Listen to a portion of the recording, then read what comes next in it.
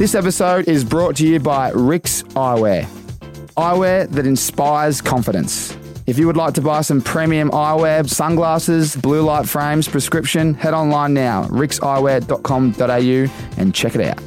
Caps has been Australia's home of headwear since 2012. From snapback to fitted, curved peak to flat peak, our hats will fit anyone and everyone. Since then, we've grown and evolved into the leaders of US sports apparel in Australia. Head online at caps.com.au and check it out. Righto, let's get into the show. Ladies and gentlemen, we're back. It's good to be with you. Aces in Business. I tell you what, it has been a massive few weeks. Before we jump into the Aces in Business platform, Tommy Talks is flying, ladies and gentlemen. The last two episodes, Thanasi Kokonakis, Elliot Loney, Rory Atkins, they're blowing up the internet. Podcast of the Year was used as well. But we're very, very happy to see that. And thank you for everyone that's been tuning in and subscribing. Onto the Aces in Business platform. Tommy Mitchell was our last guest. Was a great episode, a former Brownlow medalist. Ball Magnets, as you guys might have heard, his application that's helping young kids around the country get better at footy. It's a truly insane business he's got going there and definitely helping the community. But today, more importantly, we have a very unique business, I would say. One of the three founders is with us. His name's Liam Gosnick from Bay Juice, a Korean pear juice that is there to cure hangovers, ladies and gentlemen. And I tell you what, a few of us have had a few of them in the past few weeks since the New Year. So Liam, mate, it's a pleasure to have you on the show. Thanks for coming in the van, mate. Awesome. Thanks for having me. This is unbelievable, this setup. I love it. Unique. It is. It's a great setup. And, mate, on behalf of everyone in the world, thank you for creating this product. Yeah. We don't get enough thank yous, to be honest. No, we don't. No, the feedback's good. It's it's obviously we're creating a new and bizarre market. No one's really heard of it here in Australia. So exists on some levels in other countries, but yeah. Sort of introducing this bad boy to the Australian market. I will say we all smashed one at the Ascot Vale Hotel for the Super Bowl party. Yeah. Saw the Bay Juice everywhere. No doubt there's a connection there, which we'll tap into in a minute. But it worked a treat, mate, because we couldn't have drank many more beers and I felt fine the next day. $150 for free piss between the first whistle and the last. It was you're paying $150 for just one of them things. It was a dark day. Yeah. But you know what's funny? Liam, he was a few minutes late because we wanted to have a taste of the product. We wanted to have a visual of the product, and apparently you had to go into Woolies to buy your own product. Hang on, you're missing a point there. He didn't just go to one, he went to a few. The products are flying. Well, yeah, $3 promotion on at the moment, so they fly off the shelves half price. They always do the sales. Yeah. You got to settle on the sales sometimes because you don't want to train the customers to buy cheap all the time, but geez, they come from everywhere. Absolutely. Yeah, no, it's it goes well in Woolies. Obviously, massive gap, biggest. Since we've gotten into Woolies and not into Coles, I've sort of been saying that Woolies is the biggest food market chain in Australia. But once it goes on promotion, we actually had to push them back because we didn't have enough stock over the sort of January, February period. We went nuts in December, as you can imagine. So we had to push out these promotions, but they're back on now.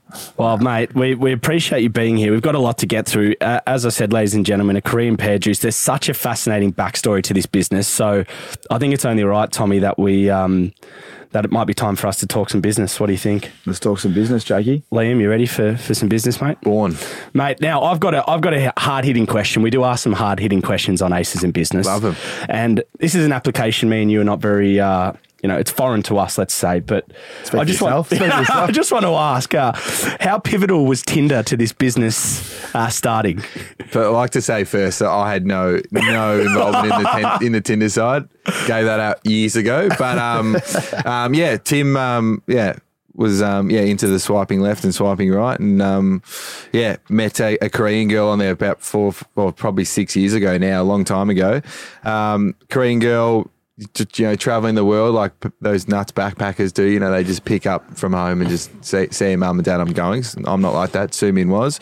Spent a lot of time in New York and then met Tim here in Melbourne and, rocked up to a sort of a somewhere bar in Chapel Street. Yep. The infamous. Yeah, Tim used to work there. So, just said, can I get a pint of draft and a shot of whiskey? That was her order. So we respect that instantly. Yeah. So I think Tim was, pretty hooked after that. And then, fast forward to going to meet the parents over in Korea. Over he went.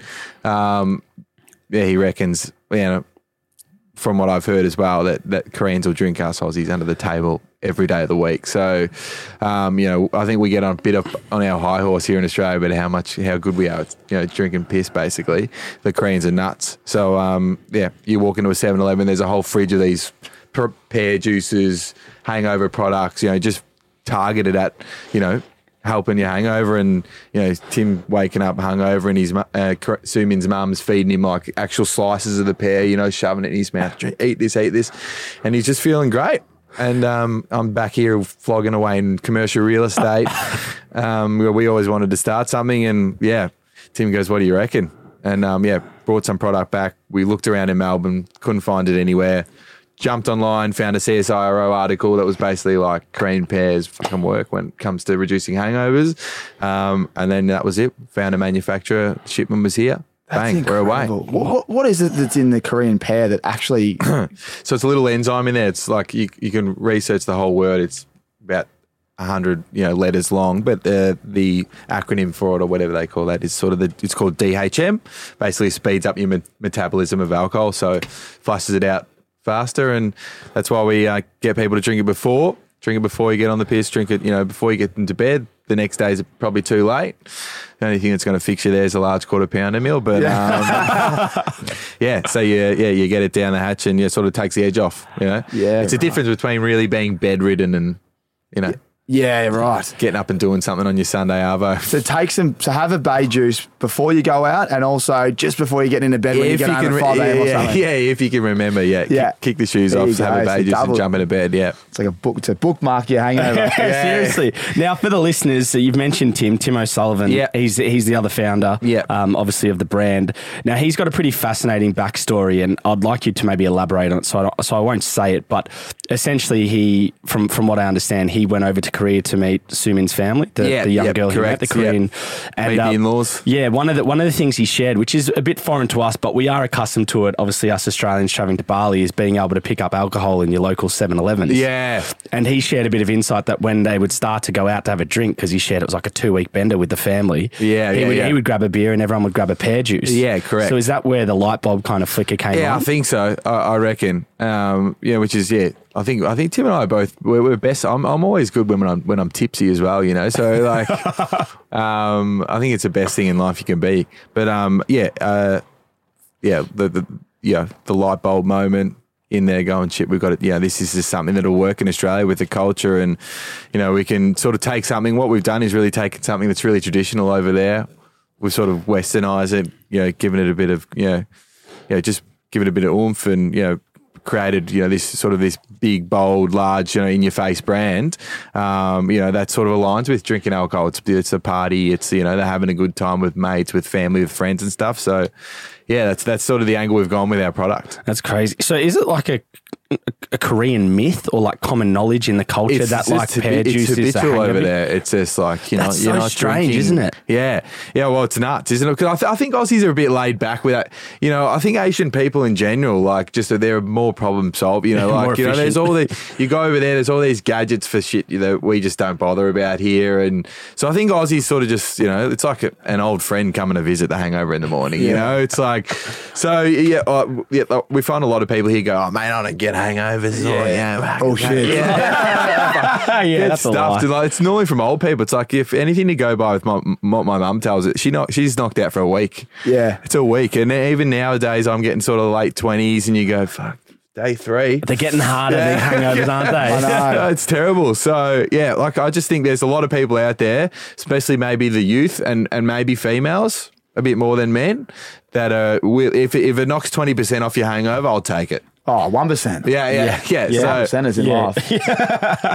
So I think part of the challenge for us has been educating people on it and sort of forcing it down their throats, so to speak. We spent a lot of time over New Year's in festivals, up in Queensland, down here in Melbourne, which is not. I'm not a big festival goer, but It's just the age thing, I think. When we're a bit younger. Everyone goes, geez, that's a great. It's not as good as you think, but we're slaving away. We're slaving there. We're not getting paid by our company to be there. So just handing it out. It's good hustle. But by the time you're at a festival, you start at 12. Once you if you're there after 2 p.m, the people that are coming in after sort of 2, 3 p.m. in the afternoon are gone. So we were kind of like, after the first day up Wildlands in Queensland, we're handing product out, great conversations to everyone. How you going? How this? Everyone's like, going nuts, taking photos, all that kind of stuff. And after 2:30, people just storming past you. Don't want to bar. Yeah, absolutely not a bar. Little sweet spot. So we're just some quick ones for everyone listening, watching. Just we're going to go quick fire here, and we'll 100%. dive into this whole business soon. When did this start? When did this start? February. We say January 2019. That's when we got our first ship. That's when we started. But we were building the brand for 6 months. Yeah, before you always that. build that. Yeah, Great. yeah. And there's 3 of you. So there's you, Timmy, and Sumin. Yeah, correct. So there's three- founders. Yeah, founders. Three founders. Yeah. I guess we won't ask how big it is now because we're going to talk about what's next and how it all Massive. started. Yeah. What I will say is like distribution and manufacturing. We're going to get into it, but like, what was there's a lot that goes through my head. Obviously, it's not just any product here. It's not a pair of sunnies where you find so not a product. It must be very hard to get food into this country. Yeah, well, there's all the things that you just don't. Like, for instance, Brad and Nick are opening a new pub the other day, and they're going to me on Friday. They're like, look at the steak knives we're getting for the pub. And I thought, well, they're good steak knives, but then you go, isn't that funny that you have to that's something you have to fucking think of when when you're starting a restaurant, what steak knives are we going to use? You look at our product here and, you got someone we asked some expert in the field about sort of legalities around packaging and things like that, and she goes, you got this cap there, that'll be a choking hazard, got to whack a choking hazard warning on. What's it got? Is anyone allergic to pear? You got to have allergens in there. We didn't have the 10-cent refund thing on the packet for ages. And on the front, it's got no artificial colouring. On the bottom, we used to have reduced hangover symptoms, which is a big no-no. But we just thought, how bad can it be at the start? Someone comes along and finally tells us we can't do that. They're not going to close the doors to our manufacturer. They're probably going to tell us you got to get that off the packaging. But let's see how long we can keep it on there. So it's just as obvious, when we're educating the market. Oh, what does that product do? Oh, it's got a tick saying reduce hangover symptoms. So that's something that we put on the package. Who's the person that tells you that? Who's picking that up and going, you've got to be more defined here with your language? Well, there's the TGA is obviously a big one here. Therapeutic Goods Administration, which sort of, police that kind of stuff. And then there's FSANS, which is just basically pages and pages of legislations between what you can say about certain health claims and stuff for New Zealand and Australia. So when it comes to reading that legal jargon off. Are you reading it or are you getting some specialist to read it? It's a bit of both. I'm reading it to look important and then just being like, all right. Our lawyers, I sit on a meeting with them, I say, you're talking to a Labrador? Give me the 3-word definition of that. Give me the dumb That's down. good. Don't, fill it with all this blanking. I said that before. I said, talk to me like I'm a 12-year-old kid. And people go, the fuck? Maybe talk to me like a Labrador then. Yeah, that's a good one. I'll use the Labrador. Yeah, Labrador's a good one. Essentially, just get rid of the jargon and just dumb it down and give me the key points. I'm not here all day. Exactly. Well, the good thing about, I hate Zoom. I'm sick of Zoom. I want to go meet face to face, now get back to it. But you can, if you're looking like dumbified or looking stupid on this call, and I've got a terrible poker face as well. So as soon as the lawyer starts talking all these 8-syllable words and fucking all this shit, you just start going like this, and you just turn the camera off. It must be hard for a lawyer to try and dumb it down for people when they're so wide to just. It must be so annoying for them as well. What I mean? It's a waste of time. Like I've learned all this jargon my whole life, and then having to dumb it down for someone. Well, I put it in the same field, like helping my mum out with something around technology, or like with the TV, she's hopeless. One phone call a week I get. Yeah, you just got to give them the old IT. Have you turned it on and off? yeah, the basics. Yeah, the basics. But I imagine that's what it'd be like for them. You go to uni for 30 years like the lawyers do. How long they go? I can't believe it. They spend that many. They're the one. We'll talk about the school system later. I've picked up a few things you've said, but I think they're the one I guess they're the people that have to go to uni and they have to go to school and do everything by the letter. But everyone else, I think they can make it in the real world without all the degrees. I think the game's changed with that kind of stuff, and we can talk about it later. But yeah, for the packaging, that's sort of you sort of find out all these little things that, luckily for us, there's a free trade agreement with Australia and Korea. No import tax on our product. Brilliant. And we're GST exempt in this country. If you've got a product that's over 90% pure vegetable or pear juice, you don't have to pay GST. While we're on the product, just break it all down. You spoke about what's in it there. Yeah, it's one whole Korean pear. One whole pear. I don't know if you've seen. Is there a difference between a Korean and? It's kind of like a cousin of the nashi pear. Have you heard of a nashi pear? Yeah, I have, yeah. So they don't look like the pears here. They're obviously different. They're sort of big yellow. They're almost half a head size. Yeah. Wow. So they're enormous over there, and we get it grown in Naju, which is kind of like the home, of, the historical home of the Korean pear over there. So we got the biggest manufacturer in Korea doing our pears for us. In Naju, if you go to this rural town in Naju, you know how like Ballarat, for instance, they'll have like a town flag, but you wouldn't know what's on it. But if you Googled it, you'd find it. So Naju has this pear, and it's just like a pear with a smiley face on it and a stick figure. So they love that. It's like they're very, very patriotic people, the Koreans. Like probably just behind the Americans. What do you think how nuts America are? Yeah, their country. So it's all done over there. Comes here, lands in either Sydney or Melbourne, then goes to one of our 3 warehouses across the country and. Yeah, into the consumer's hands. Where are the 3 warehouses located? Perth, Victoria, and New South Wales. Do they 3PL? Yeah, 3PL. So Monda Nissan do all our stuff. Monda Nissan, they sort of bought Nudie orange juice probably 3-4 years ago now. They do like sort of Chobani's, the dips and stuff like that. So Peckish, those gluten-free crackers. And they're doing about 100 containers a week, like nuts. That's brilliant. Good, massive business. So, they do all our stuff. We've got some warehouses. Then we're sort of distributed by various distributors, through ALM who look after IGAs, and we've got the Forage Company who own Remedy Kombucha, and they're doing sort of little independents for us as well across the country, cafes, bottle shops, supermarkets, independent supermarkets. So, it's a big moving beast at the moment. It's a lot of moving pieces. Where does the word bay come from? Because obviously in our language, we've got a abbreviation of it. I didn't even know what that was until we launched it, but bay is a Korean word for pear. I just thought bay was sort of an abbreviation, like sort of take out the B in bay, but it's apparently genius. Tim's. We worked at Tim's sort of family cafe for 3 years, hospo, before we sort of put ourselves on a wage for this, slaving away in hospo. By the way, I love hospitality, but. So the cafe's full with 19, 20-year-old girls just out of school because there's 2 high schools out there, and they were always coming there. So a lot of them had a job, and they're going, bays before anything else. I'm like, what? Sure. They're like, yeah. I'm like, I think that's the first time I felt a bit old when you've got a younger generation going. As if you didn't know that. That's golden. But then it kind of works well with our product as well because, we're trying to get people to drink before it. So before anything else, what's the saying, the slogan there? Bay before you play. Bay before you play, yeah. Yeah, it's catchy. I tell you what, it's marketing genius. It's our Red Bull gives you wings. Yeah. I will say, well done. The packaging's fantastic. It is. It looks fantastic. It tastes great and it does a great job. So well done. There's so many little things, Jakey, that goes into this. Like just what you just said before, like all these little things you got to write on, otherwise product's done. Yeah. Well, they took us off the shelf in South Australia in Darwin for not having the 10-cent refund thing on. Wow. Because it's about to be, I think it might already be in New South Wales now.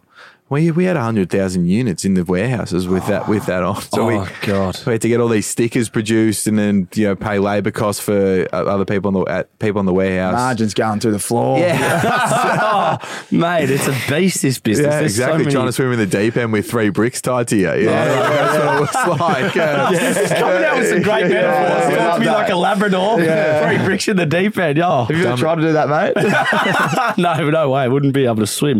But I've got now for you guys, it's quite lonely at the top, especially when you start a business. And I've heard you actually speak about this before on a podcast, but I do want to just share the definition of the word hustle because it's to push roughly and jostle, and the noun is a state of great activity. Yeah. Now, me and Tommy, we love hustlers. We love guys that've got ambition. But does the word or the the car, the vehicle, Toyota Corolla mean anything to you? Yeah, absolutely. Can I you drove give it here. So you see me drive. No, It's I parked haven't. behind a Bentley. Yeah, we're in a very luxurious street I went here. right up his ass as well. Yeah. Can you tell us about those early days when with some of those first shipments of products and, Yeah. and you know how that was, how you were getting your product to your customers? Yeah, well, obviously I'd written off my car by then. I didn't write it off. I just drove it into the ground, where I'd sold it for $300 cash. Done the exact same thing with me, Toyota Camry in Perth. I forgot to put oil in it. Oh, no. Blew it up. Got 200 Oh, though. no. So yeah, Side scrap metal. story, like this, I call this guy up because I'm like, I need to get rid of my car. It's just sitting out there, probably sitting out so much outside that the neighbours are going to call the cops. It hasn't been moved because it's just undrivable. The guy goes, yeah, mate, we're, what are those scrappers? We're scrappers. We'll pick it up, $300 cash, no worries. The guy gets to me and he goes, put the bonnet up, check the engine. He goes, oh, it's a write-off. He goes, we'll take this for free, mate. I said, I know it's a write-off. That's why you're a scrapper, mate. Like, I'm like, that's why I called you. And you said $300 cash. He goes, nah, mate. I said, well, get in your truck and piss off. Stop wasting my time. I'm not giving it to you for free. I'm like, want something out of this. Oh, my asking God. for much. It's worth nothing. Talk about hustle. And he goes, oh, okay, I can do 150. I said, mate, the deal on the phone was $300. Stop wasting my time. He goes, all right, brother, I'll call my boss. He's probably on the phone to his missus. He walks up there, he comes back 5 minutes later. He goes, mate, the boss said I could do 150 max on this. So I said, oh, no, I was getting your truck. See you later. Blah, blah, blah. I'll find someone else. Yeah, brother, come back. I said, mate, just give us $300 cash. That was a deal. That's why I called you out here. And he goes, all right. Then he opens his own wallet. No. This guy's just a driver in a Hy-Vis, opens his own wallet and gets 650s out. Then he goes, here you go. Gives them to me, right? And his truck's parked around the corner and he goes, no worries, just drive it round to the... I said, no, deal's done. Here's the keys. You drive it round, mate. Oh my gosh. Seriously, stiff-armed him. Yeah, you got to win. Wow, that's And what was the question? Toyota Corolla. yeah, I know where you were days. going. We were, we had no plan when this. We had no website, nothing like that. So when the product comes and you're not in stores, obviously you got to try and get some e-commerce sales. But we really had no platform to get on. But the idea from the get go, we didn't have a marketing strategy or a business plan, nothing like that. It was just let's look busy. Let's look like so. We just basically spent 2 days, filled up my mum's Toyota Corolla. You couldn't have got an A4 bit of paper in there after. It was pretty dangerous. You couldn't look in the mirrors or out the back. Just the side ones. Yeah, just the side ones. Timmy in the passenger seat and with the list, and we just went to start off with friends, drove, and we just spent, we did a road trip around Melbourne, suburbia in Melbourne for 2 weeks, basically giving it to anybody who, replied to us on Instagram saying, bring us over, friends of friends, family, the occasional, there's a Facebook, Instagram page called The Real Dads of Melbourne, and that was like day 2. And they're a gay couple, and they've got this adopted kid who's great, and so they just and they flog a lot of stuff, and they do it for free essentially. They don't have it. I don't think they have any management who takes a clip. They don't charge, and they just said we love supporting small brands. Bang. So wow. we dropped over, and there was a story up on Instagram that night, and it's like. You think of it now, you go, that'll be all right. But, when you're just 2 days in. That's a big win. You quit your job to go do this. It's, high-fiving strangers on the night bus home kind of vibe. He's on fire.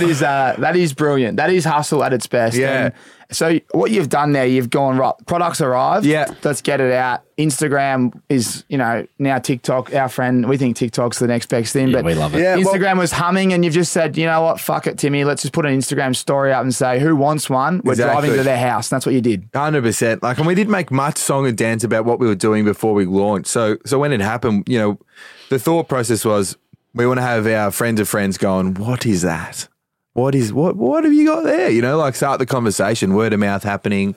That's what we really wanted to start happening, basically that's where we got, we're dropping off to randoms. We go, so-and-so, don't you? Yeah, there you go, mate. That's great. Yeah. How hard was it to keep the secret? Because I remember when I was starting, I was the worst. I was telling everyone about how I'm creating this sunglass brand before I even did the business plan and marketing plan. So you've obviously done the opposite. You've just kept a lid on it, and then you said, bang, we're on. Who Who wants one? Well, exactly. And I'm working in real estate as well. Like his parents had just bought the cafe by then for about a year. So that was pretty busy. Starting to hum, yeah. And I'm working, stupid o'clock, from 7 a.m. to stupid o'clock at night in real estate. And you get to the end of the year and it's busy. You're selling a lot of property sort of in the December period, trying to people get stuff away before, the new year. But you're also doing a lot of planning for the next year. And I sort of knew I wasn't going to be around for that. But so was that why you kept a lid on it? Because you guys had commitments at the time, or was it more than that?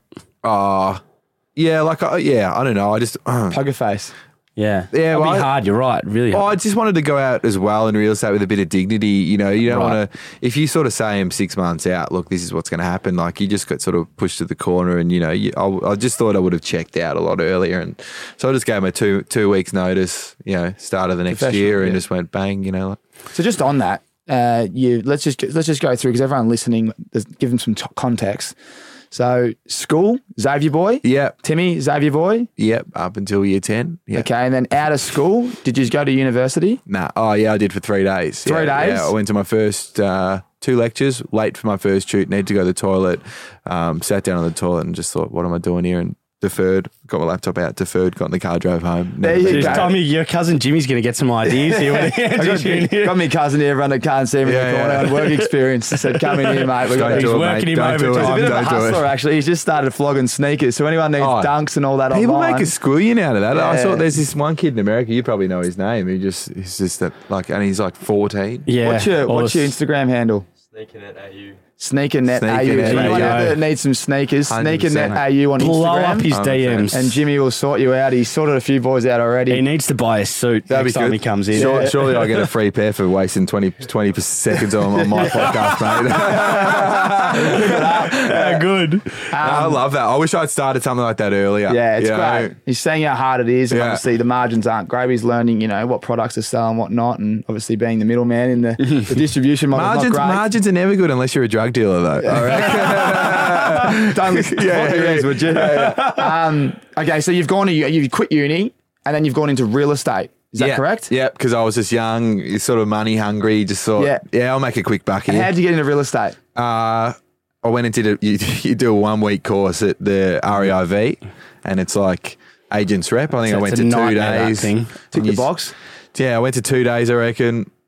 My attendance record wasn't great in anything really, but I went to 2 days and you get 3 assignments, and I just thought I'll just sit on Google and teach it all myself, rather than, because you go in this room and it's just full of like I was 18, 19 at the time, I reckon, but it was full of people midlife crisis. Yeah, I've actually done that. Yeah, and it's 35, and he's spot on. They all think they're going to be millionaires, and I was one of them. But I'm like, but that's why I was like, I'm 18, 19. Like I know nothing of the world. Like surely now I know how hard it is to it is to make money when you're starting out with something. But yeah, they're all like 35. Oh yeah, I used to be a teacher or fiery or whatever, and you just go back to saving lives. Like it's grading. It's a way better job. But yeah. So and then I did. Where did I go from there? I did like sort of a couple of work. How long were you in real estate though for? 4 years. Oh, so you just brushed over that like you weren't. Yeah, that was like 4 years of real estate. Yeah, that's a crack, mate. That's a fair So crack. you're selling houses. You're selling. Shout out to Rain and Horn, Sunbury, Gisborne, me best mate, Risky and BJ there. Yeah. Always get into them. They reckon they're selling dreams. 24/7. So selling dreams, not he's properties. selling dreams for 4 years. Is he in They're in Sunbury, Gisborne. Oh, right. Okay. Yeah, the blue collar down there, mate. Great market, actually. Top 10 the last few years. I think he's trying to sell me a He's a house. Sunbury boy at heart, is he? But we always talk about real estate because I live with him, and it's a great topic because I don't know a lot about It's great. Well, I got a... So 4 years. Yeah, like this is a very private school way of getting into a white collar job like I did. But my mum, she's the head of the nurses union here, the ANMF. So I'm blue collar as well. Yeah, she's a union boss, my mum. It's tough. So that they were looking at selling their building, and because they were growing. So then, the agents were CBRE.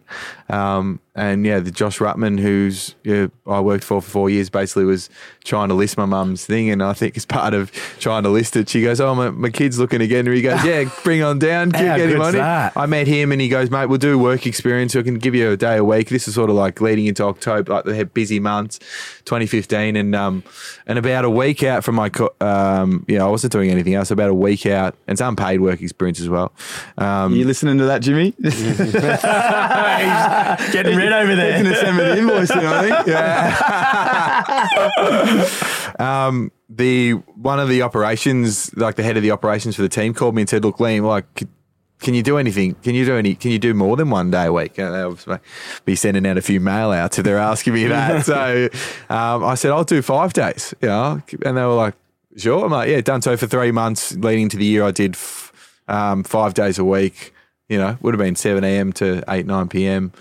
Unpaid. Wow. Loving it, like really loving it, like new environment, like high paced. Yeah, it's good. Auctions on Thursday afternoon, Friday afternoon, like, selling buildings in the CBD, for millions and millions of dollars. I was just in awe really of it. And very sucked in. And then, they offered me a job at the start of next year as the database administrator.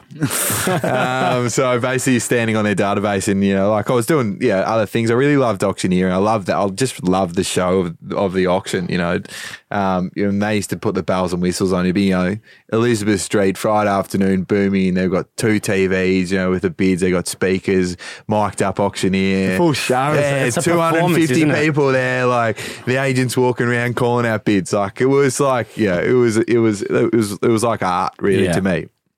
And so I slaved away for 12 months as a database administrator, basically getting business cards chucked at you, going, "Put that one in the database for me, mate."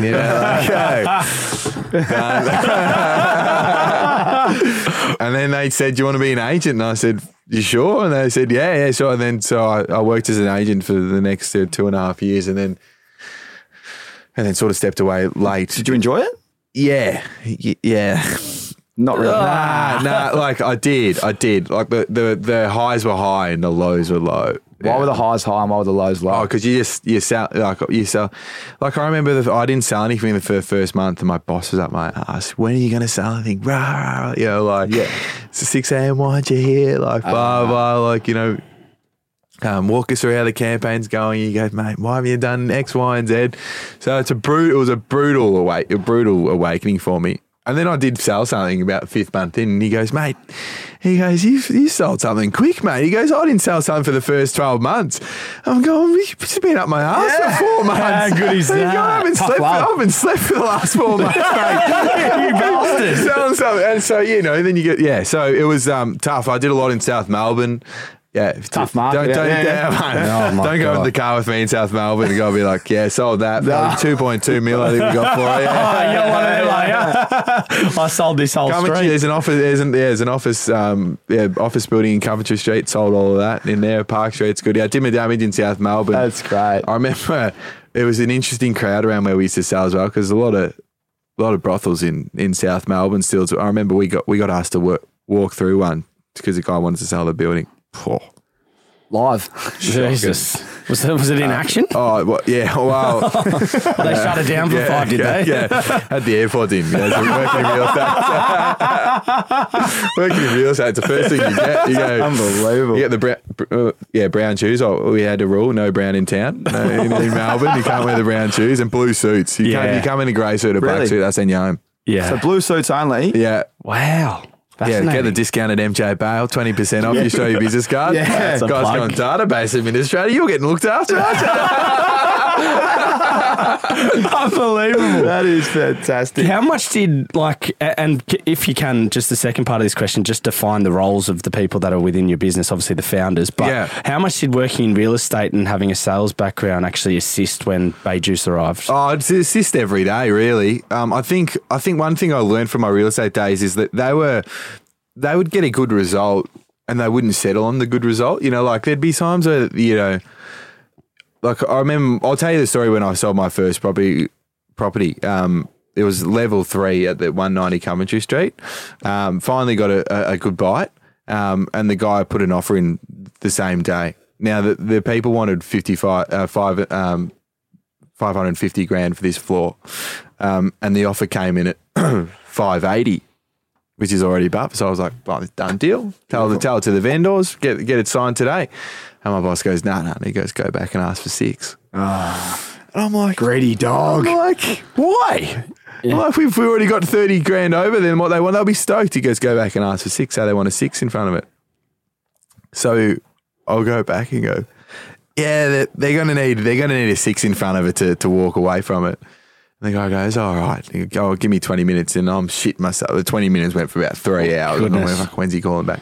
Call back goes, yeah, fine, I'll do 600,000. And I was like, oh, it's amazing, right? Then we go out to the vendor's office to present this offer to them. And like, you were ready to blow their socks off. You're giving them 50 grand more than they asked for. And yeah, anyway, we get there, and my boss starts talking. He goes, look, we got an offer at 600,000. I'm sitting there like so chuffed, you know. Here comes the condition. And he goes, I reckon we could get it higher. Sitting there going fucking under the table like that. And then we go out to and even the vendors are like, nah, 600's great. We'll take it. Done. And he's going, no, we'll get it. He goes, we'll get more out of it. He sounds like an old mechanic, this bloke, just wanting the price. I know there's trust in the industry. I felt like a blonde chick walking up in my Suzuki Swift, and he's telling me, yeah, well, to take that, everything's done. Yeah, you're going to need all new fucking 4 wheels, all that kind of stuff. But I couldn't fucking believe it. And I was sitting, I'm going, no, let's do it. Anyway, we go outside and we call this bloke up, and he's pretty furious. Yeah. Going, yeah, we thought he'd get it done at 6, but probably going to come up, you need to come up 20 grand. Oh. Guy's going, are you kidding me? And then about 5 minutes on the phone, he goes, yeah, fine, we'll do 620. We walk back in and he signed it. Oh my For God. like, you know, so I think to an extent I learned a bit about that, you know, like, but we probably, like, to me, that was taking too much risk. I know you got to have an appetite for risk in anything if you want to be successful. But, yeah, I sort of learned, you know, like, so one great thing about working in real estate is you wore the soles of your shoes off quite a bit. So early days with Bay Juice, that's how we got into retailers, just going to IGAs, knock, speaking to the manager. Really? Yeah. Put this on the shelf, you know, you've got the luxury, you can walk in and say there's nothing like it. You know, there's no other cream pear juice. People buying this product isn't going to steal sales of other products on the shelves. Which is really important for them. Well, I think like if we're a juice, yeah, like I think the pitch with that is more so it's going to be a basket filler. So they will buy an orange juice. Add on, yeah. But they'll buy this because it's different, it's functional, it's, you know, or they'll come in and, you know, a lot of those IGAs have the liquor section. Yeah. They're going to buy a 6-pack, Buy one of make these. another $8 at the counter, mate. I just thought of something. Is anyone like getting the Bay Juice, squeezing it out, and then throwing shots in it? Surely. Surely. Have you tried that? Yeah, I've done it with a bit of gin and stuff, and like you've been at events and you know you got the vodka lime sodas, you know, the VLSs, and The VLS. the VLS, and yeah, you just pour it in there. But I think yeah, it'd be nice to sort of come up with a bit of a cocktail or some sort of, you know, like a vodka Red Bull. You know, like I can't imagine Red Bull sell much, you know, in the grocery store or in a 7-Eleven, you know, unless there's, because even tradies coming in, like they're drinking the Monsters and, you know, the V's and stuff. Like I can't imagine Red Bull sales would be, you know, they'd probably be enormous. But, you know, I mean, like, it's just the one, I think they would have dipped off from where they were. They make all their money in F1 and soccer teams and all this, you know, extreme sports stuff. So, but Saturday night at the pub, yeah, you're opening a lot of Red Bull cans for vodka Red Bulls. So it'd be nice to come up with something along those lines. I think you can. I think, and you are working at the pub just 1 day or 2 days a week, aren't you? Yeah, a couple of days a week. He loves it. He loves it, mate. He's a hustler. We'll get into more about that. I just want to own a pub. It's like owning a church. Yeah. You know, it is. Can't be the same. Just minus the priest. Well, yeah. Let's not touch on that. But you know what I mean? Like it's a community hub. You know, like not that you want to do it for this, but Brad and Nick, they're like celebrities in that joint. Like, Ascot Vale Hotel we're talking about. Yeah. Like, Everyone comes. Not that that's what you want to do, but it's just great. It's a great little community. Well, look, I'm on here because I work at this pub. I work at that pub. That's why I'm doing this podcast, because I met you there. Yeah. It's a great way to meet people. And you get great stories. And great times at a pub. Is talking shit and drinking beer. Everyone's your mate. 100%. And it's like, it's the only place that you go in as well. Like, it's not like a bar or like a club where people that go in, they're already there, already intoxicated, things like that. People walk in the pub sober. Yeah, most of the time. Yeah. And then, there's like 8 locals who sit around there. You'd be able to guess their name: Terry, Cashy, Rocket. The old Give me one more. Give us one more. Go on. There's a Trev as well. There's a Terry. Cashy's great. Like, Cashy, I love that. I love He comes with a bag of coins. Those bank bag of coins. And he 350 puts 15 out on the table. He doesn't go home till they're all gone. Tills are overflowing. Then he grabs a bottle of Sav for his missus on the way home. But they're great. They're honestly great. A little side story that Rocket as well, Silver Fox, and I reckon he might have a few more pennies than the rest of them, right? Because he's always paying with hundreds. So, mate, do you have a printer at home? I'm checking it up with the light. He goes, yeah, that's a good one though. I'll give you the duds. So he'll like every now after about the 6th pot, he'll shout around for them all. And the rest of the boys hate it because they're like, now I've got a bloody buy around. They're like, if it ain't broke, don't fix it, Rocket. Like, I was paying for my own beers here. I was happy. There's always one. Yeah. That's great. Yeah, the old rounds. So coming back, sorry, Tom, it's just coming back to the just the roles that you guys played. How did you define your strengths and how did you define who's doing what out of the founders? Yeah, well, I just think naturally it was like a time thing. Tim was working a lot at his cafe, so I had a lot of spare time, so it was made sense for me to I was more comfortable in sales than he was for sure, but it was made more sense for me. I had more time during the day to sort of go and knock on doors, so I went down that sort of avenue a bit.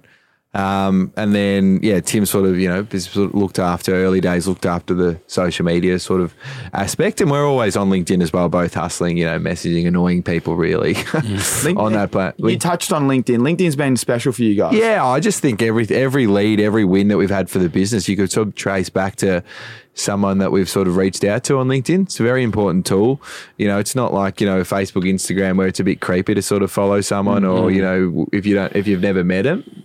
I think that's, you get in a bit of trouble. And, I remember it was like early days of Facebook, you'd add someone you don't really know as a mutual friend and they'd pop up on your wall. Or maybe it just happened to me, but thinking, who the fuck are you? But LinkedIn's not like that. So it's like, you reach out with someone and just say, hey, mate, this is what I'm after. Or we were pretty blown away as well early days with sort of the people on the platform willing to help us that we'd never met and willing to help us for free or, intro us to someone.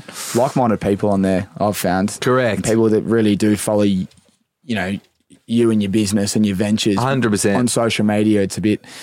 it's a bit of a fake lifestyle, to be honest, on Instagram. It's always highlights of how well you're going. And, it's that one highlight of the day. And when you're sitting on the couch, you're like, fucking hell, they're humming. LinkedIn is a real, cultural driven, passionate people that want to support you if they do connect with you. And you can obviously connect with people that know your friends. And it's as you said, I think we were discussing some stuff for the podcast on LinkedIn. Yeah, exactly. So it's all the same shit. It's just a different platform. Yeah, apart from pouring you jugs and jugs of Coors at the pub on Super Bowl Monday, our first conversation was on LinkedIn. So we everything like they reached out to us, but we've got sort of consultants who help us with our retail stuff. We'd had 2 no's from Dan Murphy's early days when we just sort of, we're in a few IGAs here, we've got some runs on the board. Let's go after one of the big fish, So we went after Dan Murphy's and they said, nah, to us twice basically, and it was as blunt as that. Nah. Did you communicate with these retailers via LinkedIn, or were you on a phone call with the people? Well, yeah, you do. You add them. You add them. They're category managers. You can jump on and hustle them. They're pretty busy people. Were they responsive given you're a smaller brand at the time? Yeah, but they are. They're responsive enough. They sort of say, "Look, mate, jump on." Priority, mate. They got you down the bottom at the start. Yeah. You do know when you become a priority. Yeah, they sort of like you basically. We're in with a good chance. We're good now because we're having sort of email relationships with these buyers. But early days, it's a LinkedIn message. Go, this is a link to what they call a partner hub, and you set up a profile, and you basically wait for the range review to come up. We say, well, we're looking at the fridge here for non-liquor in Dan's. If you you got to be in it to win it, basically. Put something, put a deck together, a little snazzy sort of deck, submitted it, and that was just a no twice. And then we got a trial with them in August 2020, which was... Wow, it's the foot in the door. Yeah, trial with them, 16 stores, 10 here in Vic. And it worked well. Yeah. So what was that? That's what a year and a bit into when you got your first shipment, pretty much. Yeah. So that's a pretty quick turnaround. Yeah, it sounds quick. It does. It felt longer than that, but sure. Yeah. And I think But to my point with LinkedIn, the two consultants who help that side of the business and maintain relationships with us, with our category managers and people, who are decision makers at Woolies and Dan's and stuff, who have worked in those businesses. They'd worked for Chobani's, so some of them had worked for, a couple of them had worked for Coles in we're deciding what goes on the shelves, because that's basically all it is, really. Like, it's like the Premier League. It's like, 3 go down, 3 go up, right. 3 get deleted, 3 go, so there's not much. And sometimes, some years will be like, wow, everything's performing well. We're not looking, we don't have any room on the shelf. It's a bit of timing then. Yeah. So August 2020, we got a 16, these guys pitching to us, and they reached out to us on LinkedIn, and we had a meeting with them, and bang, they're representing the brand, going to, setting up these meetings for us.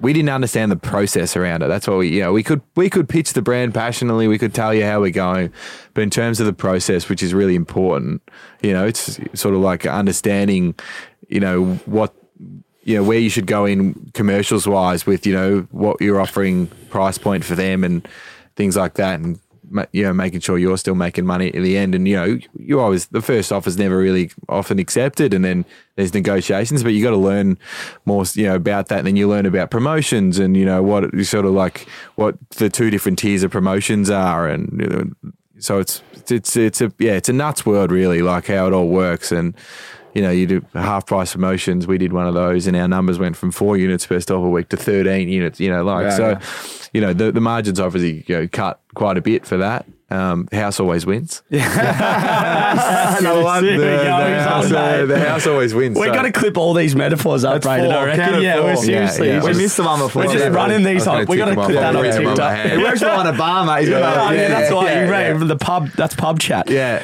How difficult were some of these discussions? Like, I can imagine being you obviously really wanting to get in some of these major retailers. Was it a bit daunting? What were some of the big challenges for you through that negotiation or sales process? Well, we talk a lot about obviously our from a 16 store trial in Dan Murphy's, and then we sort of had a go at Woolies and thought, the range review's coming up. Let's ask a question, and like positive from the get go, they're coming back and asking us about pricing and things like that, and all of a sudden they've said yes to us, and we don't have many units here as well, so going into, 1,000 stores like that, going from 100 to 1,000, your distribution has to change real quick, and we just weren't ready for it, really. So they sort of just put us in half the stores early doors, and just so we could get stock in, just order stock. And we're lucky with the manufacturer, where they just say, we need 2 containers now, and they go, right, done. What are the turnaround times on a fresh shipment? So say tomorrow, I need more. It was 4 weeks. Now with, how busy the ship lanes are with, I think we're coming off it a little bit, but there was a lot of shit. There's a bit of a shit show there for the last 6 months with COVID. You know, we're getting 40-foot containers in. We were paying $12,000, a year and a half ago. Now we're paying 24. Yeah, it's ridiculous. Yeah. I think we fly our sunnies through, in the air now. Like, just get them here quicker because it just takes so long. Yeah. So you need to be really organised. And I've heard you talk about the consultants that come on. Yeah. You mentioned them already. Have they really helped you with all the structures? Yeah. And I guess just being, just planning 6 months in advance, or I don't know how they do it for you, but the finances, what are they doing from a day-to-day basis? Yeah, so there's forecasting for sure. Forecasting, yeah. But the thing with the other thing with these big retailers is data is so important for that. How are we going on the shelf and how are we going today? Not how we they'll give you sales data over the last month, but it's 2 weeks. We're already 2 weeks ahead. So how are we going? So we had a yes from Liquorland last December. They were going to put us in 800 Liquorlands and First Choice Liquors, which is amazing for us. Yeah, 700, 800 stores. First 12 months for us is $1 million revenue. Like that's just on the first 12 months in that store. So it's life changing money for us. That's incredible.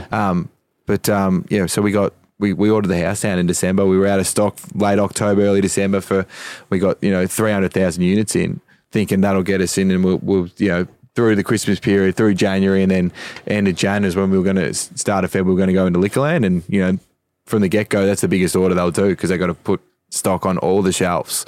We sold, we were out of stock on the 10th of Jan. Like, in 4 weeks, we'd done 300,000 units. Wow. But we just didn't know that was going to happen. Which is not the worst thing. It's not the worst And what thing. are they selling at retail price? So they're $4 at Woolies. $4. Just, on your average 300,000 day. units at $4. Yeah. Yeah. Do the math, mate. That's 1.2. frightening. So it was nuts. It was absolutely nuts. So, it's just, but we didn't expect that to happen. And unfortunately, a byproduct that, you said before, it's not a bad thing. It isn't. But then Liquorland say, were you ready to go? And so, no, we're not. We don't have enough stock. And then they go, and we're like, well, push it back a bit. And they said, nah, we'll see you at the next range review. So, so there's lose the deal. Right. So you lose the deal. So, yeah, we lost that one. So, yeah, it's a kick in the guts. Like, I think, we go back and say, look at the positives from it and say, well, they said yes to us, now when we can go back in 6 months' time and go back and, pitch to them again, hopefully we'll have 6 months more of sales data, which will have improved from the last time we pitched to them.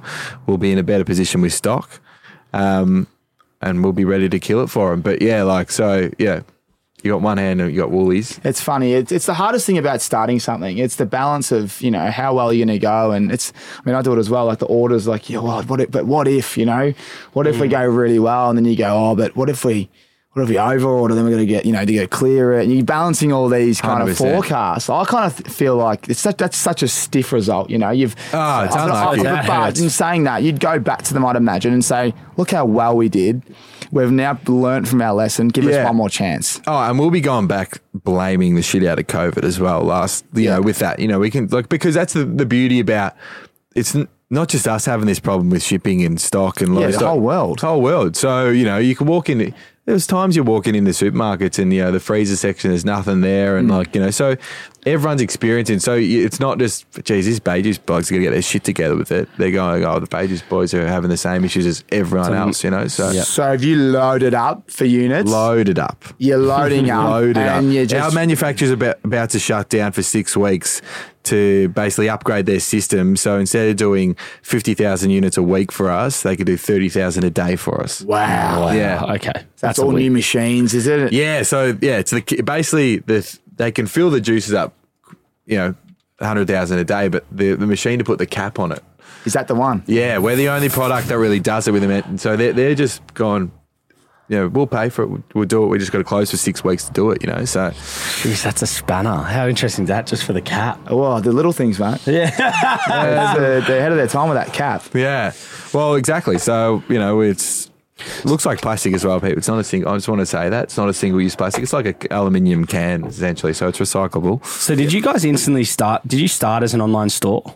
Yeah, but the first place you could buy our product was on the Endeavour Marketplace, which is Dan Murphy's Online, which is essentially an endless shopping aisle for them. Like you could start brewing a beer in your bathtub, put a label on it and get it sold through Endeavour Marketplace. and probably. then the play. Oh, really? So you're just putting it on, they're getting all the data, they're getting everything. Are they handling? Yeah, you can go on the Endeavour Marketplace website and basically submit your product, and within a week you can be up there selling for sure. That's crazy. Yeah. So then when was the play? It might have always been a play, but you said kind of you didn't really have a business plan early, but to get it into retail stores. And then how many retail stores are you guys in now?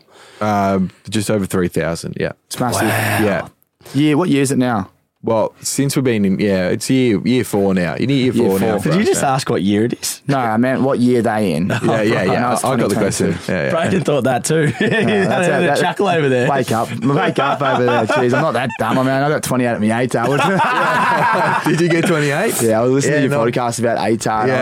That makes me laugh. I slept. I think Timmy got the state secret. They got a little asterisk. I don't think he even knows what he got. I got a 55. My mum just opened the door and said, "You passed." That's actually not a bad question. The old ATAR question. Yeah, the ATAR. The reason was I slept in my exams, which obviously just murders your score. And I'll never forget it, mate. We're at the footy club and I was sleeping in uni. Yeah, arrogance. He knew he was getting drafted. Well, the draft was like that's true. the arrogance. Pretty much told you're going first round. So I thought, fuck school. This is literally the mindset. But of course you would. Not really though, mate. This is why it bit me in the arse. Well, not really, but went to get picked up, thinking, first round pick at at Freo. I'm going all right. Little did I know, like Lockie Neal's picked 76, and he's much better than me. It doesn't really matter what pick you go. Yeah, and you get but don't take this the wrong way though. But like you sleep in your exams, you weren't throwing away an easy 90. Like surely, you weren't going to go amazing anyway. Nah. So it's like I put it all my eggs in. The difference between 20 and 50. Exactly. Yeah, it's just funny, funny story. No, I don't give. Couldn't give a flying. I know I'm intelligent in certain ways, but doing school was just not enjoyable anyway. And then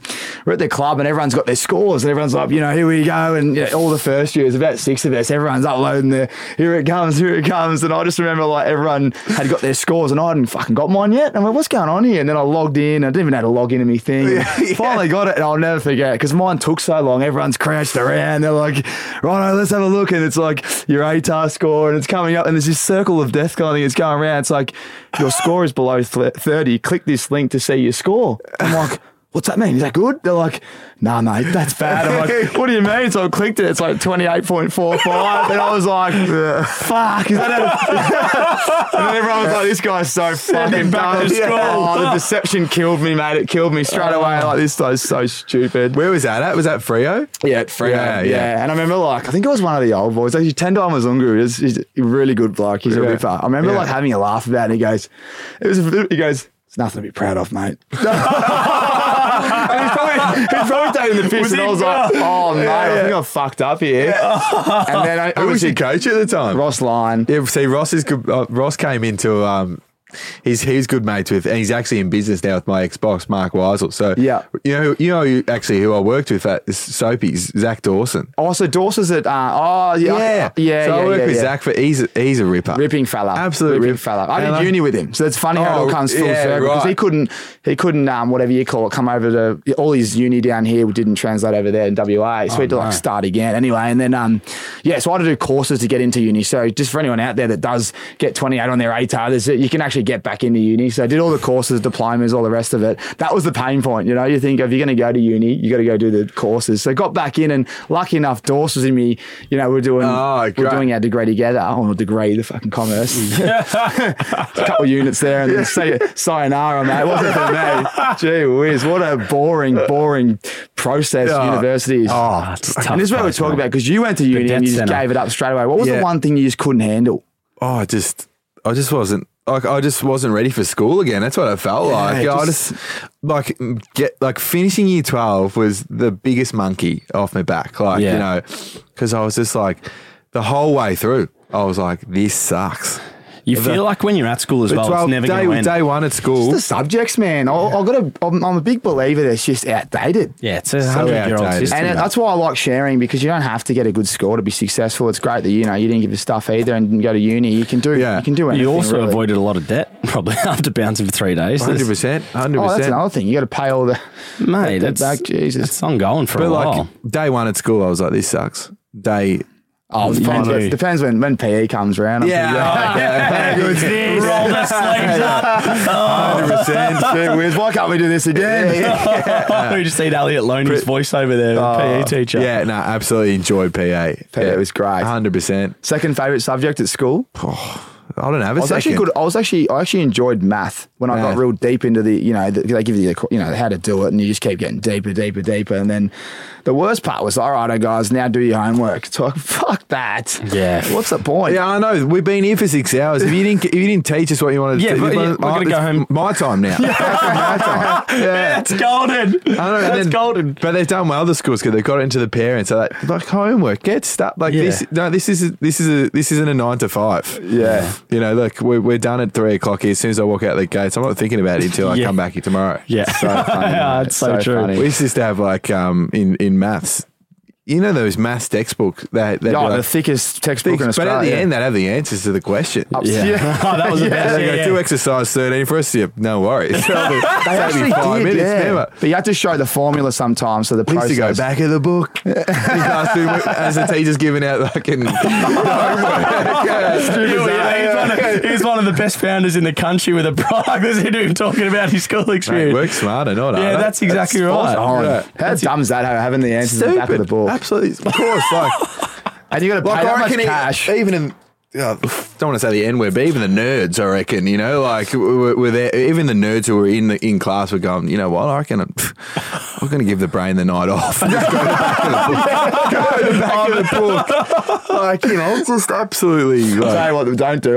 When I was in one of the exams, I just couldn't be bothered doing it, and obviously I was going to sleep, so I just looked right and copied the circle. You just copy the patterns of the multiple choice. Oh no! That doesn't work. One of my mates, he'd done pretty well on the SACs, mainly because he cheated throughout year 12 in legal studies.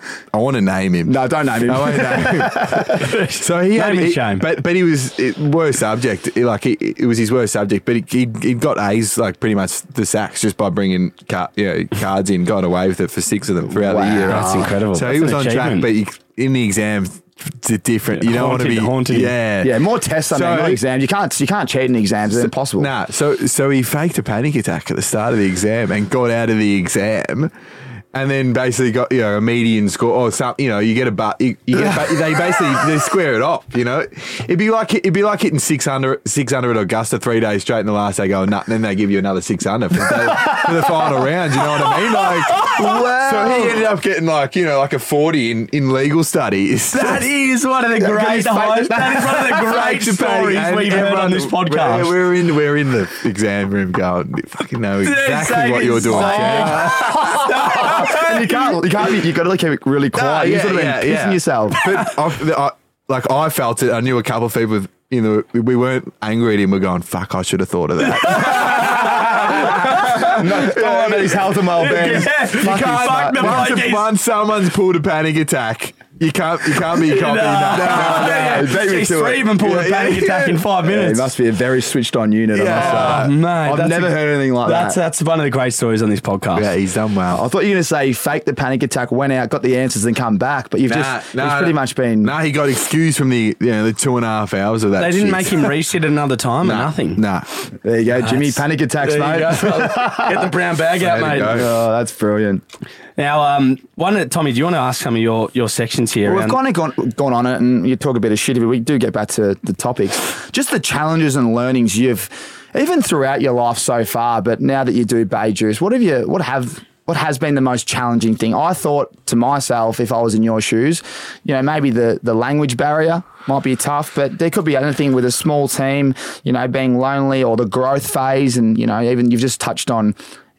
I guess how well you did the first order, but you couldn't fulfill the second order with a major, retailer. Like, what else is there that you've come across that you haven't shared so far? I think one of the challenges for us really has been, we've sacrificed paying ourselves a wage for 4 years. Only just now have we put ourselves on some cash for this. So, I do love hospitality, but a lot of it comes down to ego. Really, I think like it sort of controlling that, because you go, I'm 27 here, I'm working around 20-year-olds in hospo. My mates are coming in here slaving away, but they all think I own this booming business, and the business is booming. But so much. Why is it booming? Was because we have we've sacrificed $200,000 a year on wages. We go, let's put that into marketing for 4 years. So that's been sort of challenging because the other thing is and now I've sort of got the process. A lot of it's coming down to you don't have like a boss like you might have in other jobs where they sort of saying like, you're fairly independent in real estate, but you go, these are the things you got to focus on. It's all up to you. You got to do all the thinking. What should I do this week to, cover this spare 8 hours I've got, like that's sort of, how can I fill that time and grow the brand and, be productive and things like that rather than just doing fuck all. So, a lot of that's come down, and then, you work like for 3 years at Tim's Cafe, I did Friday, Saturday, Sunday nights. I didn't have a weekend. So I could have the week free to do Beiju stuff, go out a couple of nights on the weeknight just to fucking, because I'm not going to be like a Mark Wahlberg where I'm, up at 4 in the gym 8 times, 7 breakfast, 8 showers before 7 a.m. You know what I mean? So that's insane. Yeah.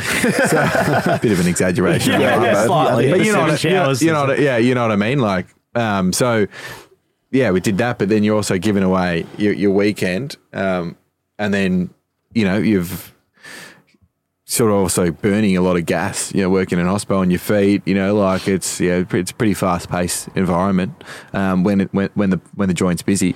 How was your social life just through that period? Like, did you kind of give that up in a sense, or was Beiju's kind of clashing with it as well? Yeah, like one of the good things that Tim's moved up to Burleigh. Like we're not so reliable on each other at the moment. We spread our wings a bit more because we were on the same.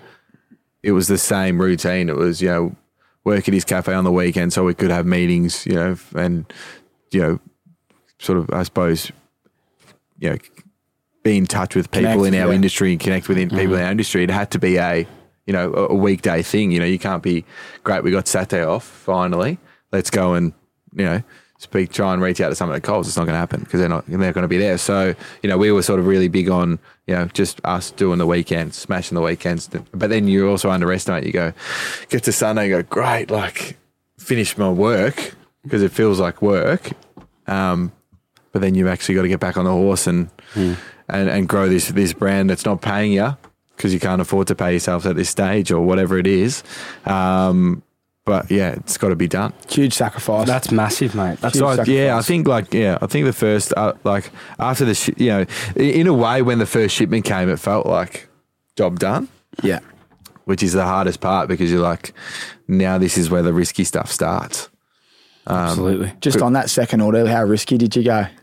Same again, Load it up? Yeah, well, the great thing is our shelf life's 18 months. Oh, is it? Yeah. That's fantastic. That's awesome. 100%. I was reckon early days I was speaking to this chick who was like, I was making a bit of song and dance about us going on LinkedIn. I was going into, IGAs and here we are. I was taking photos with the managers like, this is me best, mate. Wheeling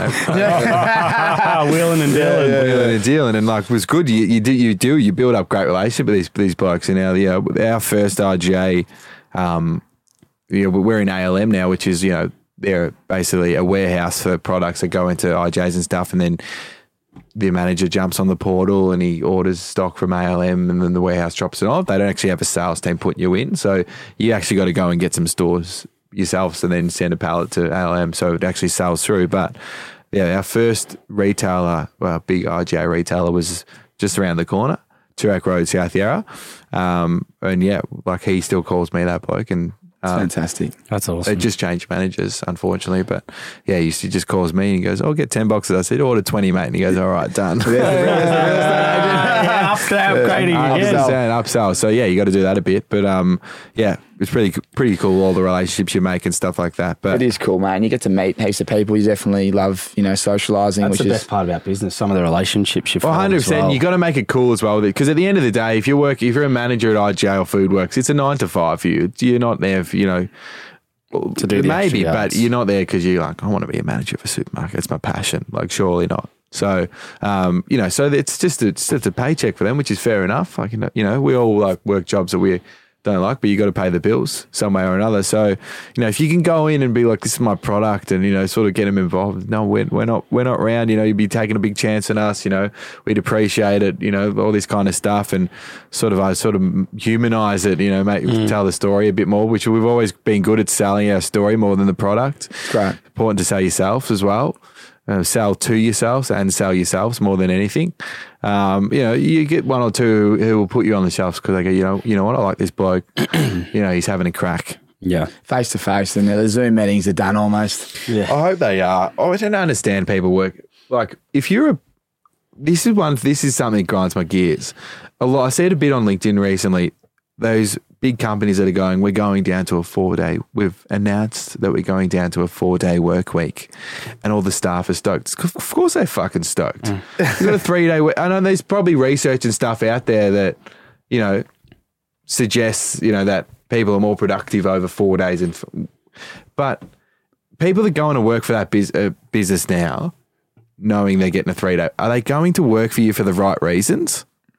Probably not. Yeah. Because I'm going there Monday to Thursday, Friday, Saturday. I get the same pay, I just don't think they should be deserving a round of applause. I think we have to look at a bit more as why are weekends? So weekends are great because they feel rare, It's because they're shorter than the week. That's what makes a weekend special. And then when you get a long weekend like we've just had, it's Christmas. But so it's kind of just like, what's going on? When has working 5 days a week become an issue? It's more the quality of work. I'm a big believer that I've been speaking to a few mentors in my space, and one of them, recently, and he talks about how he's changed his life with his, just his routine, like a 5 to 9:30 routine, and spends the first 5 a.m. to 10 a.m. like on his personal development. Yeah, and he reckons he's never been more productive from 10 to 1.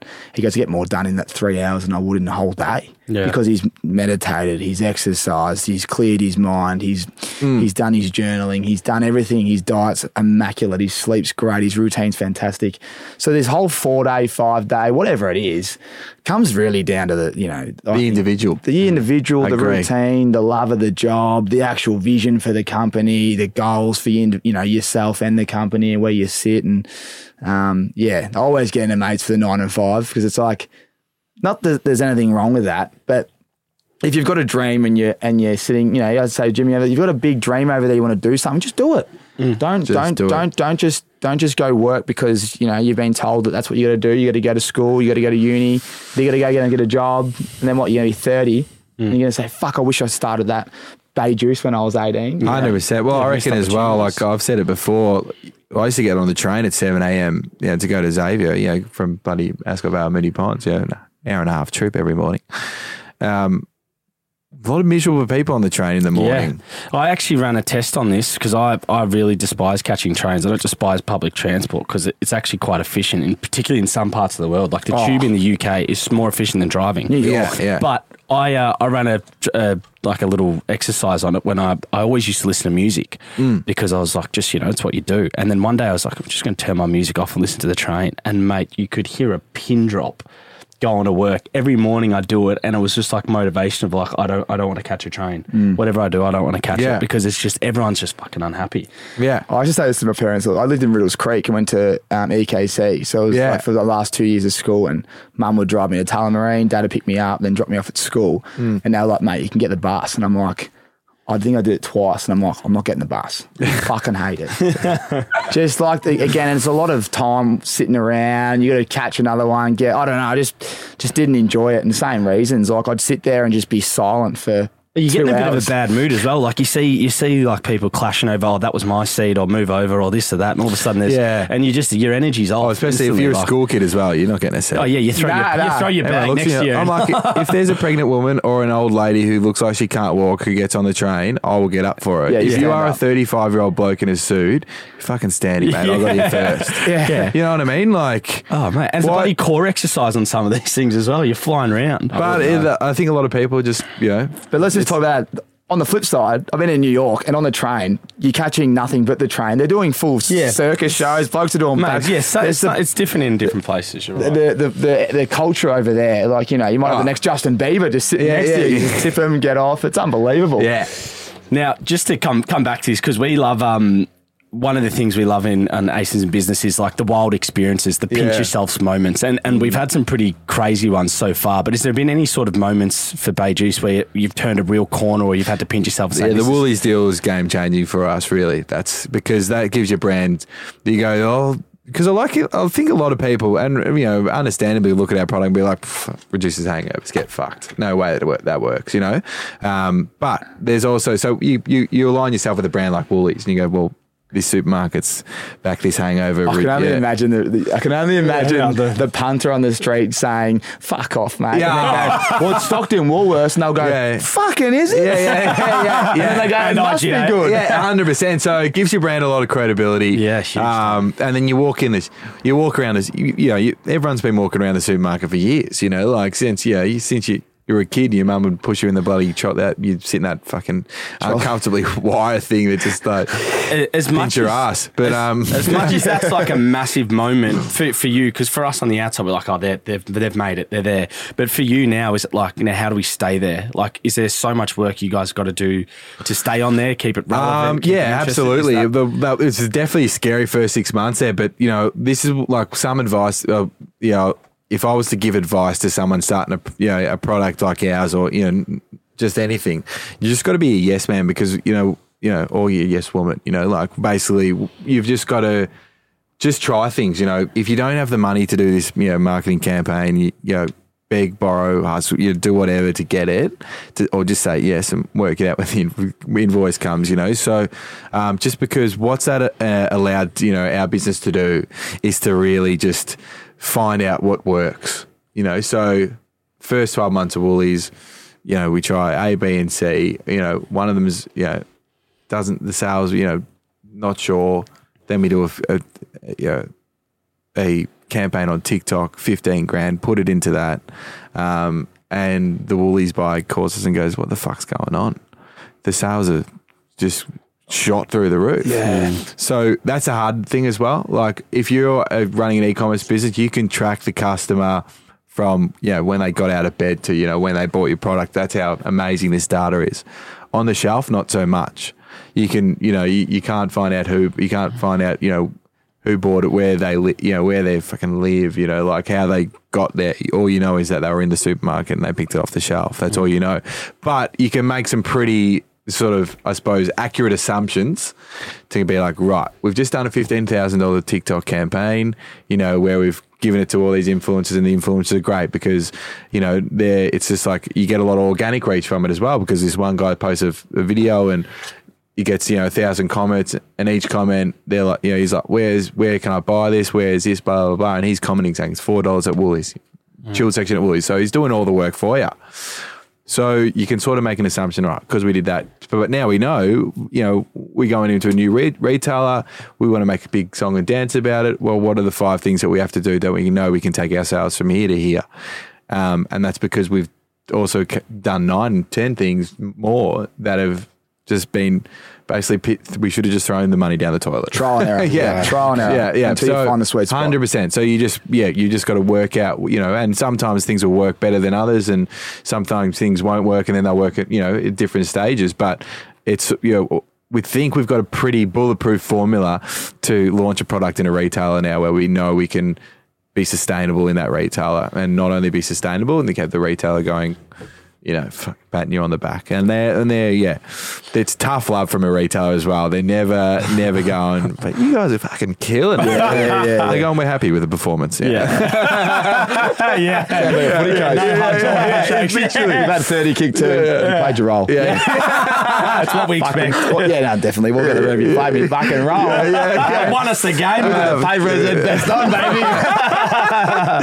Oh, mate, that's a great lesson, though. So it's a bit like that. So, if you're in the game to get words of affirmation from a retailer, it's not going to happen. It's a ruthless industry. Yeah, but that's fantastic. Just on that, so TikTok's been really strong. Yeah, TikTok. Well, it's funny, you guys. What you sort of.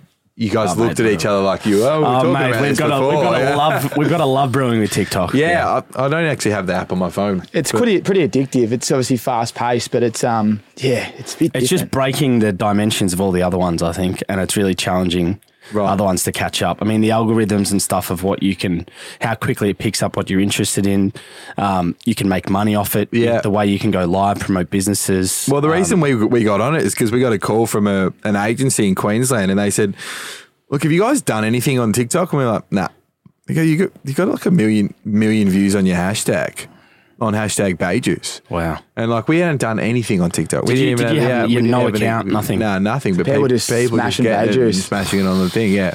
Wow. So like, yeah, 1 million views, impressions or whatever it's called, like that's what we had on it. And so, yeah, we had a good head start for sure great. on it. Yeah. Just on that, so you've obviously got, the 3 co-founders, and now you're in year 4. You just spoke about the people up in Queensland. Do they handle all your kind of activations with marketing? Like, how many people involved in the business now? And There's a few. Yeah, there's a lot. Like, there's more shareholders. Like, we're just about like there was a deal announced last year that's with the Untitled Group. Oh yeah, yeah. So those boys running obviously big events, and they had a tough time during COVID, obviously, but a huge database access, great sort of demographic in terms of pushing our product, with that crew, the party animals of the world. That's obviously massive for us. That's great. So, we've essentially given them some shares for them to come on and us to be able to activate their events for so how many shareholders are there now? There's about 6 or 7. That's awesome. So, yeah, it's doubled. Yeah, 100%. And we want to we're about to do another raise as well. We want to get some more money in the door.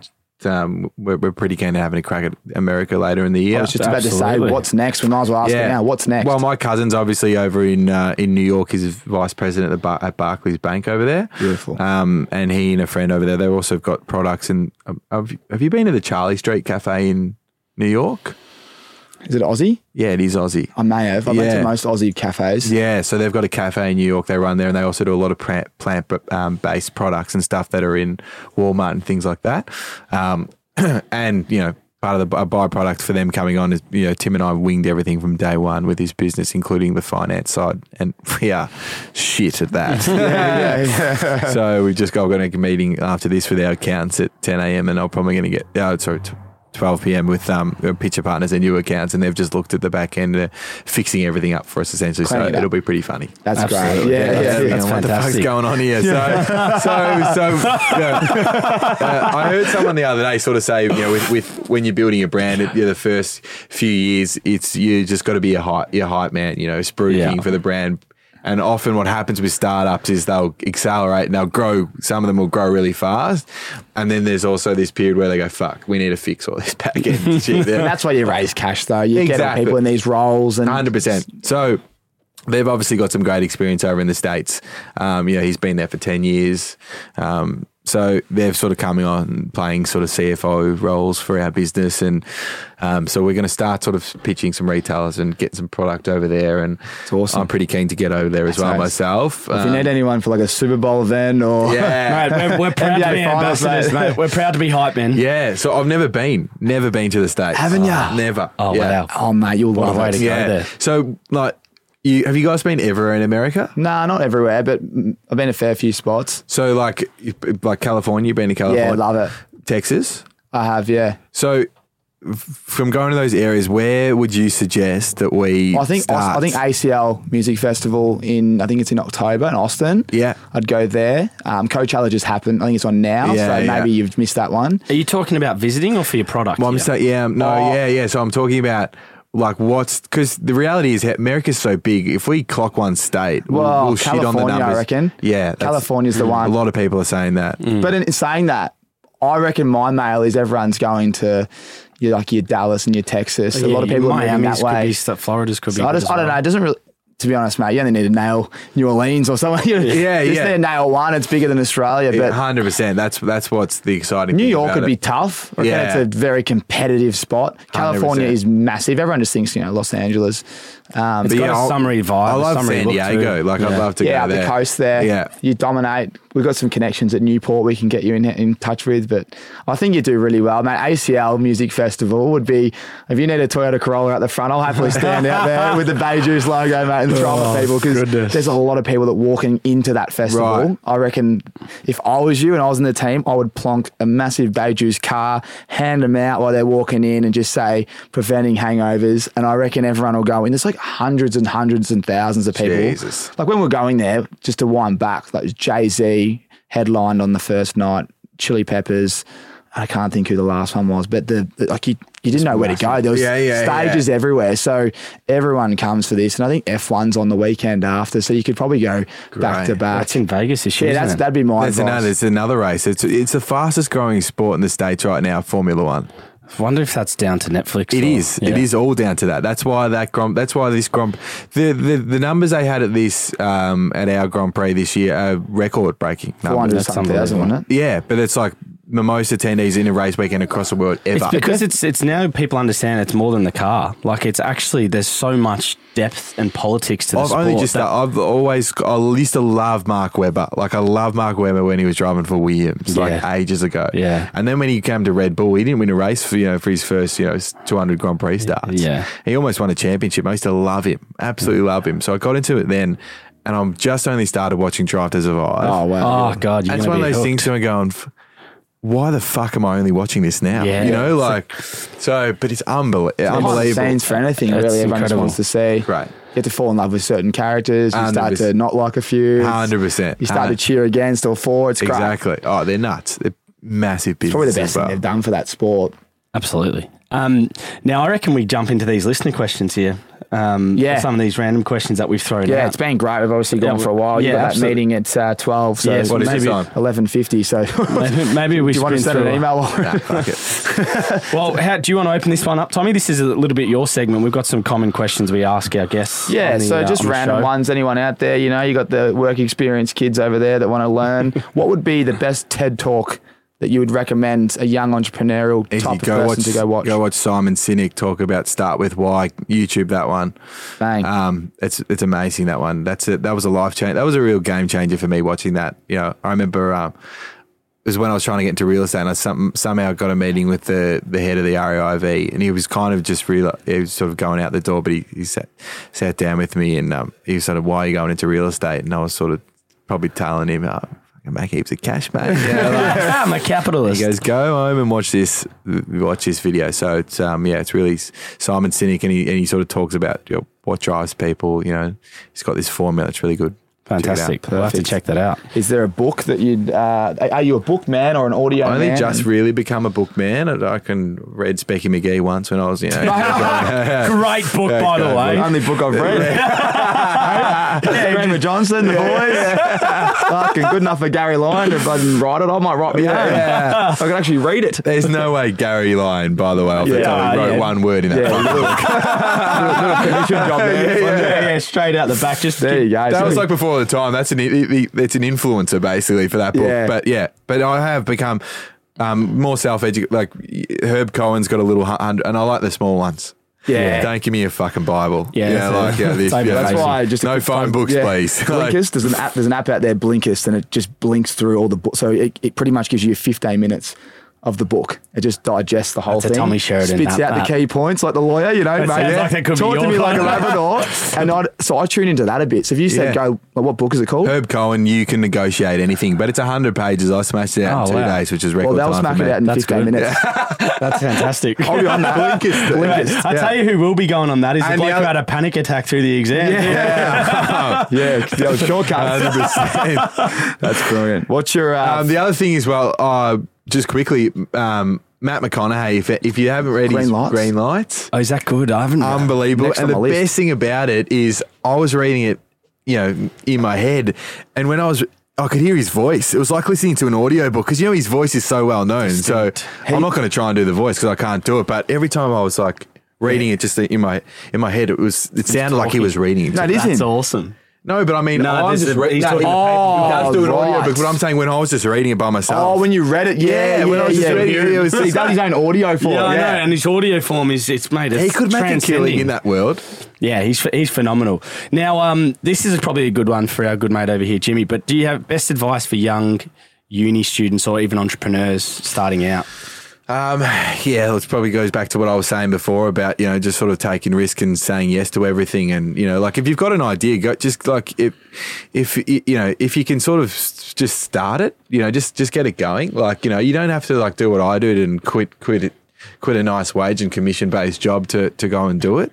You know, there's still definitely like I look back now and I go, oh, you know what, I maybe could have sort of stuck around for, you know, another year and earned some good cash while I was just getting this started. But also there's one angle where I look at it and go, you know what, like that first 12 months was just such a slog that maybe we wouldn't be here if that hadn't happened. So, yeah, I think it's, like while I worked in real estate, they're always like, find what you're passionate about and, you know, find your purpose and all that kind of stuff. And, you know, trying to pretend to myself that, yeah, I'm passionate about real estate. It's my purpose. Yeah. You know, you've Easier said sort of, than you done. will work that out. You can be a bit invincible, really. You know, like I'm not passionate about creating pages, but I'm passionate about running my own business and, you know, you get to do it with your good mate and things like that. So there's certain perks. Just give it a crack. Just get out there and just.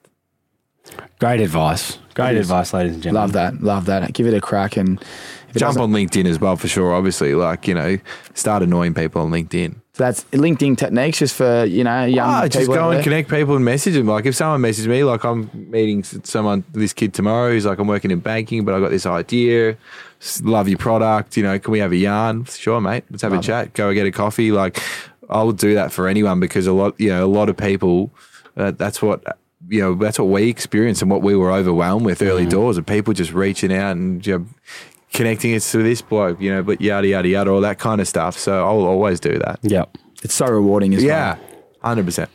Now, a common one, and this is, we're going to lean on your network here a little bit, but Yes. we ask all our guests, who would be a good guest for Thinking about Aces this in question, Business? Thinking about this question, and we were touching on Formula One, I was just thinking, fuck, you know, only this was a week before the Grand Prix because you'd love to get like a snare of Daniel Ricciardo on his I guy. tried. We- We've You actually tried? got a mate that's You know his trainer. his trainers, like cousins of the mate of mine. They had a hectic schedule, so That would have been like Danny boy, if you're out there, mate, we want you. Yeah, Come on, 100%. Danny. And you might need to get your own private jet for this if this takes off this podcast.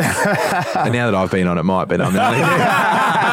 No, I'm only kidding. But you know what I mean, like because you just can't catch him now. He's here for one weekend and then he's away. right. I mean, you could if do you it, we want a could try it. driver, I do. Like this is not a cross promotion. We sponsor an F3 driver, Dylan Young. He's from this area. Oh, awesome. He used to drive an F2. He came to us on LinkedIn again, was like, you know, like basically I'm up against, you know, kids and their billionaire dads and I need money so I can, you know, basically I need sponsorship or else I don't get to drive my car, which is my passion and stuff. And we loved that.